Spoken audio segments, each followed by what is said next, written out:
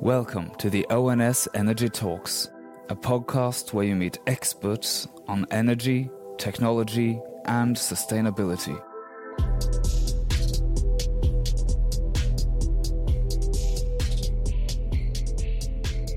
Hello, and welcome to this podcast by Learn and ONS Future Talks. My name is Sylvia Ceres. Our topic is energy, and my guest is Fridtjof Anander, an executive director from Research Council of Norway. Welcome, Fridtjof. Thank you very much.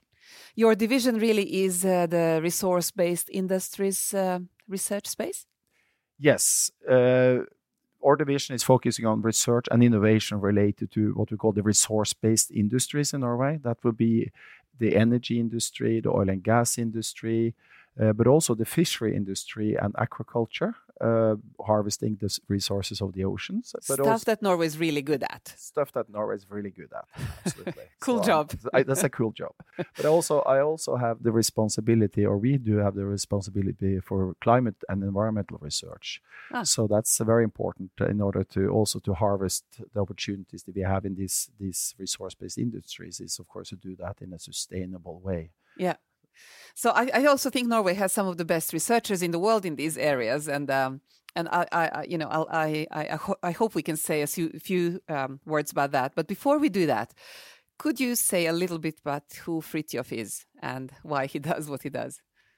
Yes, I've been with the Research Council for about 10 years now.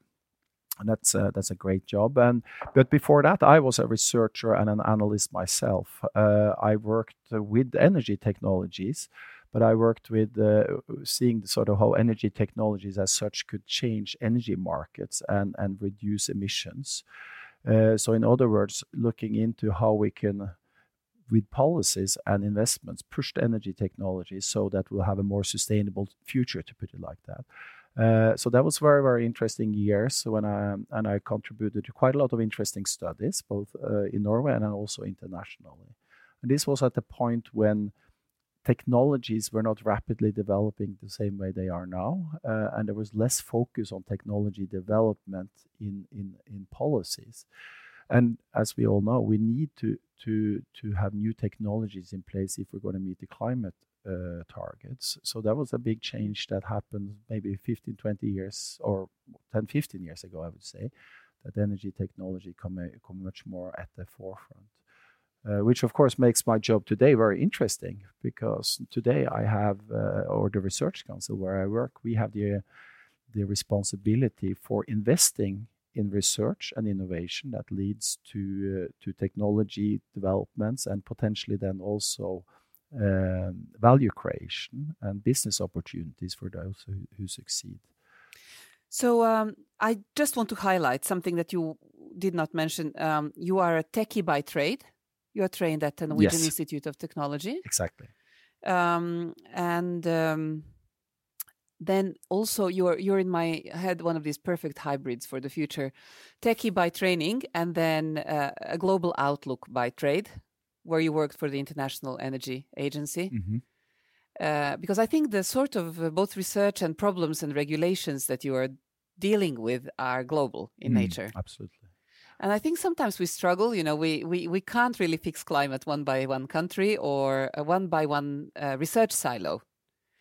So one of the areas that I think would be interesting to understand is how do you get these research silos to collaborate better? How do you get the materials people to work with the oil people who work with the, battery people?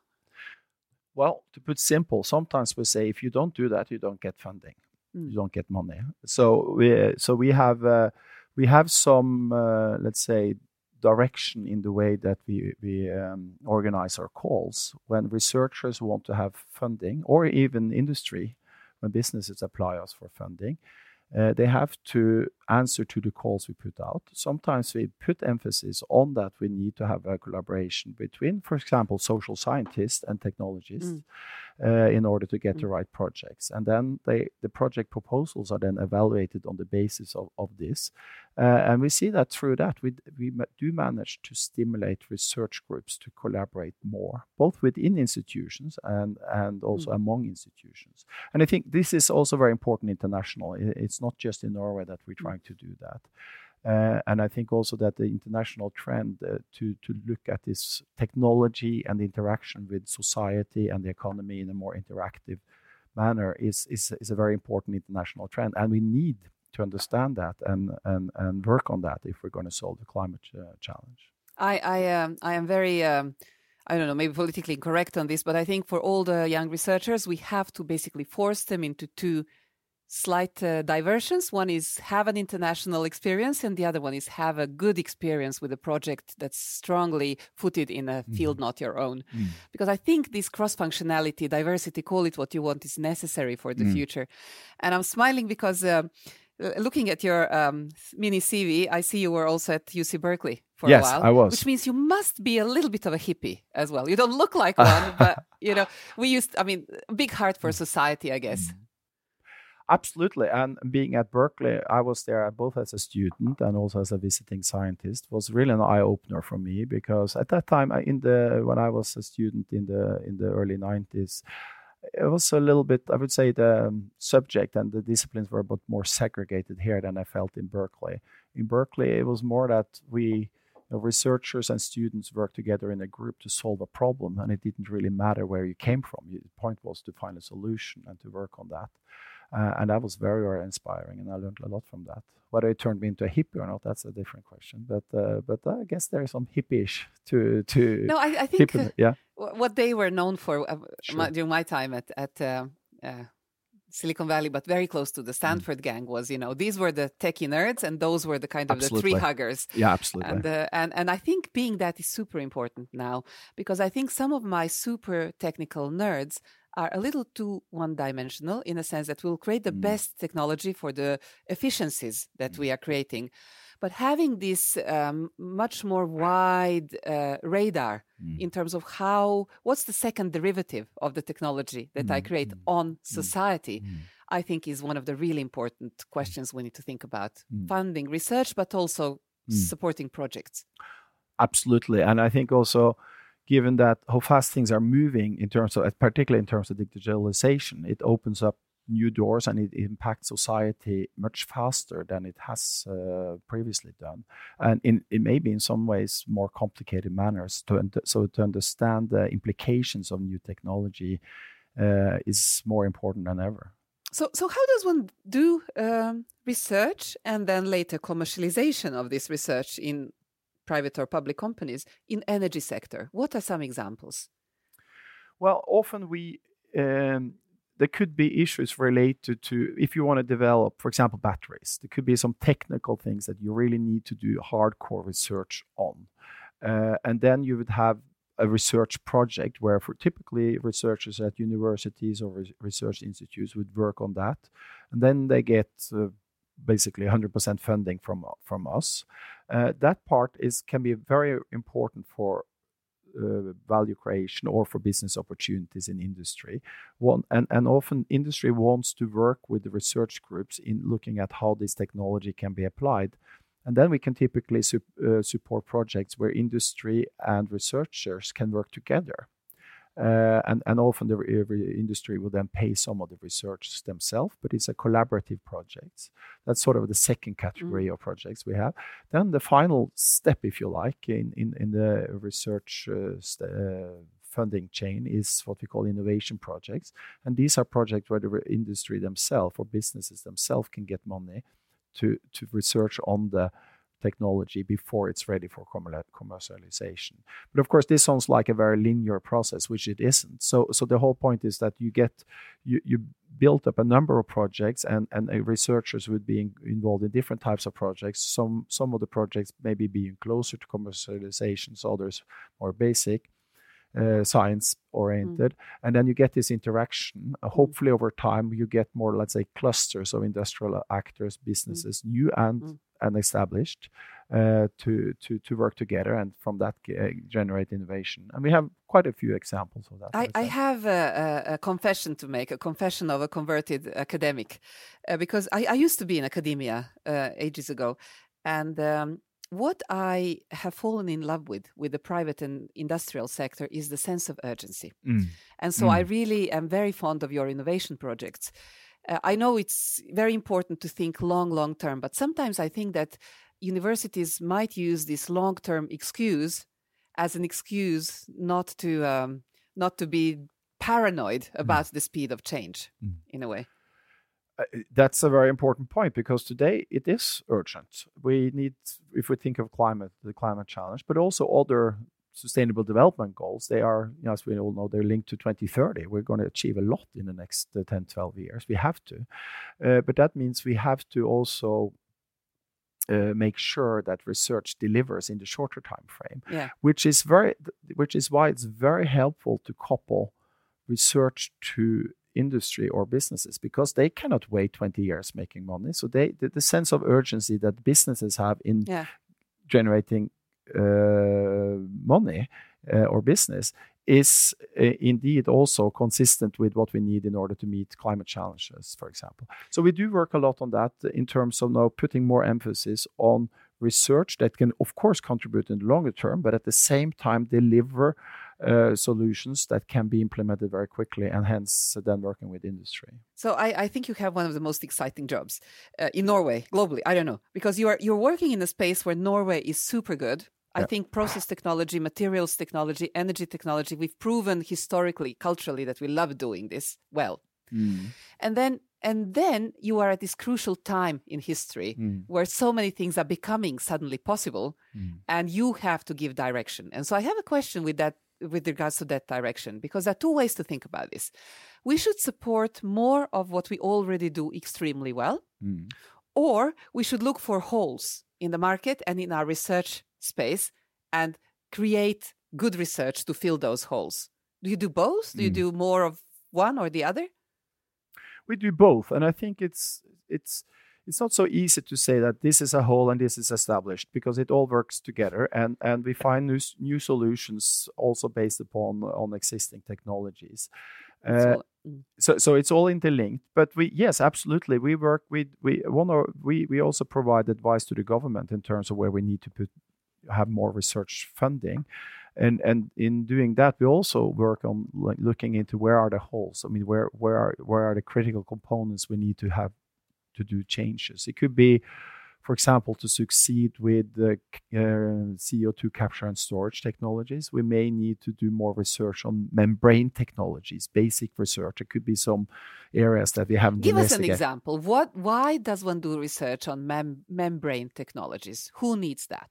For example, in capturing CO2 from flue gases from power plants, that could be one way of capturing CO2.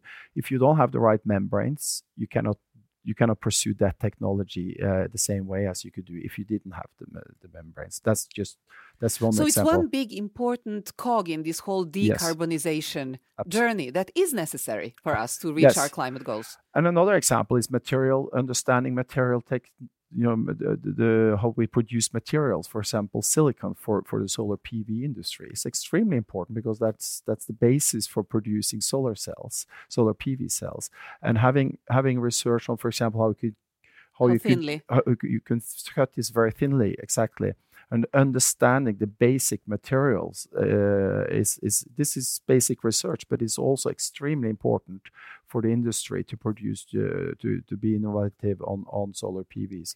This is an example where basic research leads to innovation and value creation almost the day after, or not almost the day after, but it's not a lag of like 10 years from basic research until you commercialize. So the solar PV industry is a good example of that, where things have been moving very rapidly. Solar photovoltaic. Photovoltaics, yes. So what you're talking about here are examples of projects and research done, which I think are super examples of this cross-functionality that's required. is it chemistry? Is it physics? Is it engineering? Is it electrical? I don't know. Even playing with stuff. I was at the NTNU, the Norwegian Technology of University in Trondheim, and the stories they told me about their new solutions to storage, data storage. It's some biology in there. There is some synthetic nanotechnology. I mean, it's amazing mix. And I think you are kind of providing incentives to mix. Absolutely. And I think we have in Norway, we have the oil and gas industry in Norway. That industry has been very sort of mission oriented. They're building huge oil platforms, right? You need to get them finished and constructed. And it's extremely complicated. And also you have subsea production and so on and so forth. So these are tremendous tasks that has required also that different scientific fields work together. So I think we have a long experience in Norway in combining technology areas and disciplines when it comes to this industry, and we're sort of very project-oriented, goal-oriented from the oil and gas industry. And I think that's something we can utilize also in other areas that we think that we have the picture of actually building a huge oil platform when we try to develop new technology. Think of this as a huge mission, huge task that we need to succeed in. Mission-oriented research is always more inspired, I think. Yes, and I think it's very important now because of the urgency we have when it comes to climate and the need for rapidly developing technologies. And as we already talked about, that this is also important for industry because they need to move fast in order to gain access to markets and to succeed in markets. But listen, the whole area, energy, it's a broad field, as we said, and it's a complex field. Where should people go to start learning more about the trends and about the most important developments? There are lots of publications out now, and there are lots of newsletters stating, how things are moving in different technology areas. I would though maybe recommend that the International Energy Agency have lots of different publications. They have one publication that comes out every other year that is called Energy Technology Perspectives. That gives sort of a status description of important energy technologies, and also they put them into a context, into future scenarios, long-term scenarios, and look at how these technologies fare in different scenarios. So that could be one example if you want to have a reading list. Although the information access now on the internet related to energy technology is, of course, massive, but it's important to find the right sources and the focus. Yes. Would you like to leave people with a quote? Something as a little gift? Yes, I think actually if you look at energy, it's been looking lots of companies that look at energy as energy markets. You're selling coal, oil, or gas. And you make money from selling energy. I think it's a big shift now that you, instead of making money from selling energy, you're selling energy technologies. We invest in renewable technologies, in hydrogen supply, in batteries, and so on. So when you analyze this, you see that there is a shift towards making money from oil and gas and coal towards making money from selling energy technologies. Of course, it's not a one step overnight, but it's moving in that direction. So from energy markets to energy technologies would be my quotes then on that. Very cool. What do you think people should have as a sort of a picture from in their minds, or the most important takeaway from our conversation? I think that it's clear now that there's a lot of things happening now when it comes to technology development, and some technologies are developing very rapidly. Solar, photovoltaic industry, for example, and batteries. So that's very good, but at the same time, it's going way too slow. When it comes to meeting the climate challenges. This year, unfortunately, global CO2 emissions are higher than ever. It's the highest ever. So despite that we feel that things are happening in a positive way, it's not going by far fast enough, which means we need to find new ways to push technology development in all areas. It's not just solar PV and batteries that can save us. It's more efficient buildings, it's industry. So we need to really look in all areas. Step it up. And then the thing is that once we step it up, those who are smart and see the opportunities that come from this can also make a lot of business. So it's technology can deliver a lot. It's urgent. We need to push. But for those who succeed, this opens up big opportunities for businesses. Also for researchers. Absolutely. Thank you so much for coming here and inspiring us about energy, Fridtjof Unander from the Research Council of Norway. Thank you. And thank you for listening.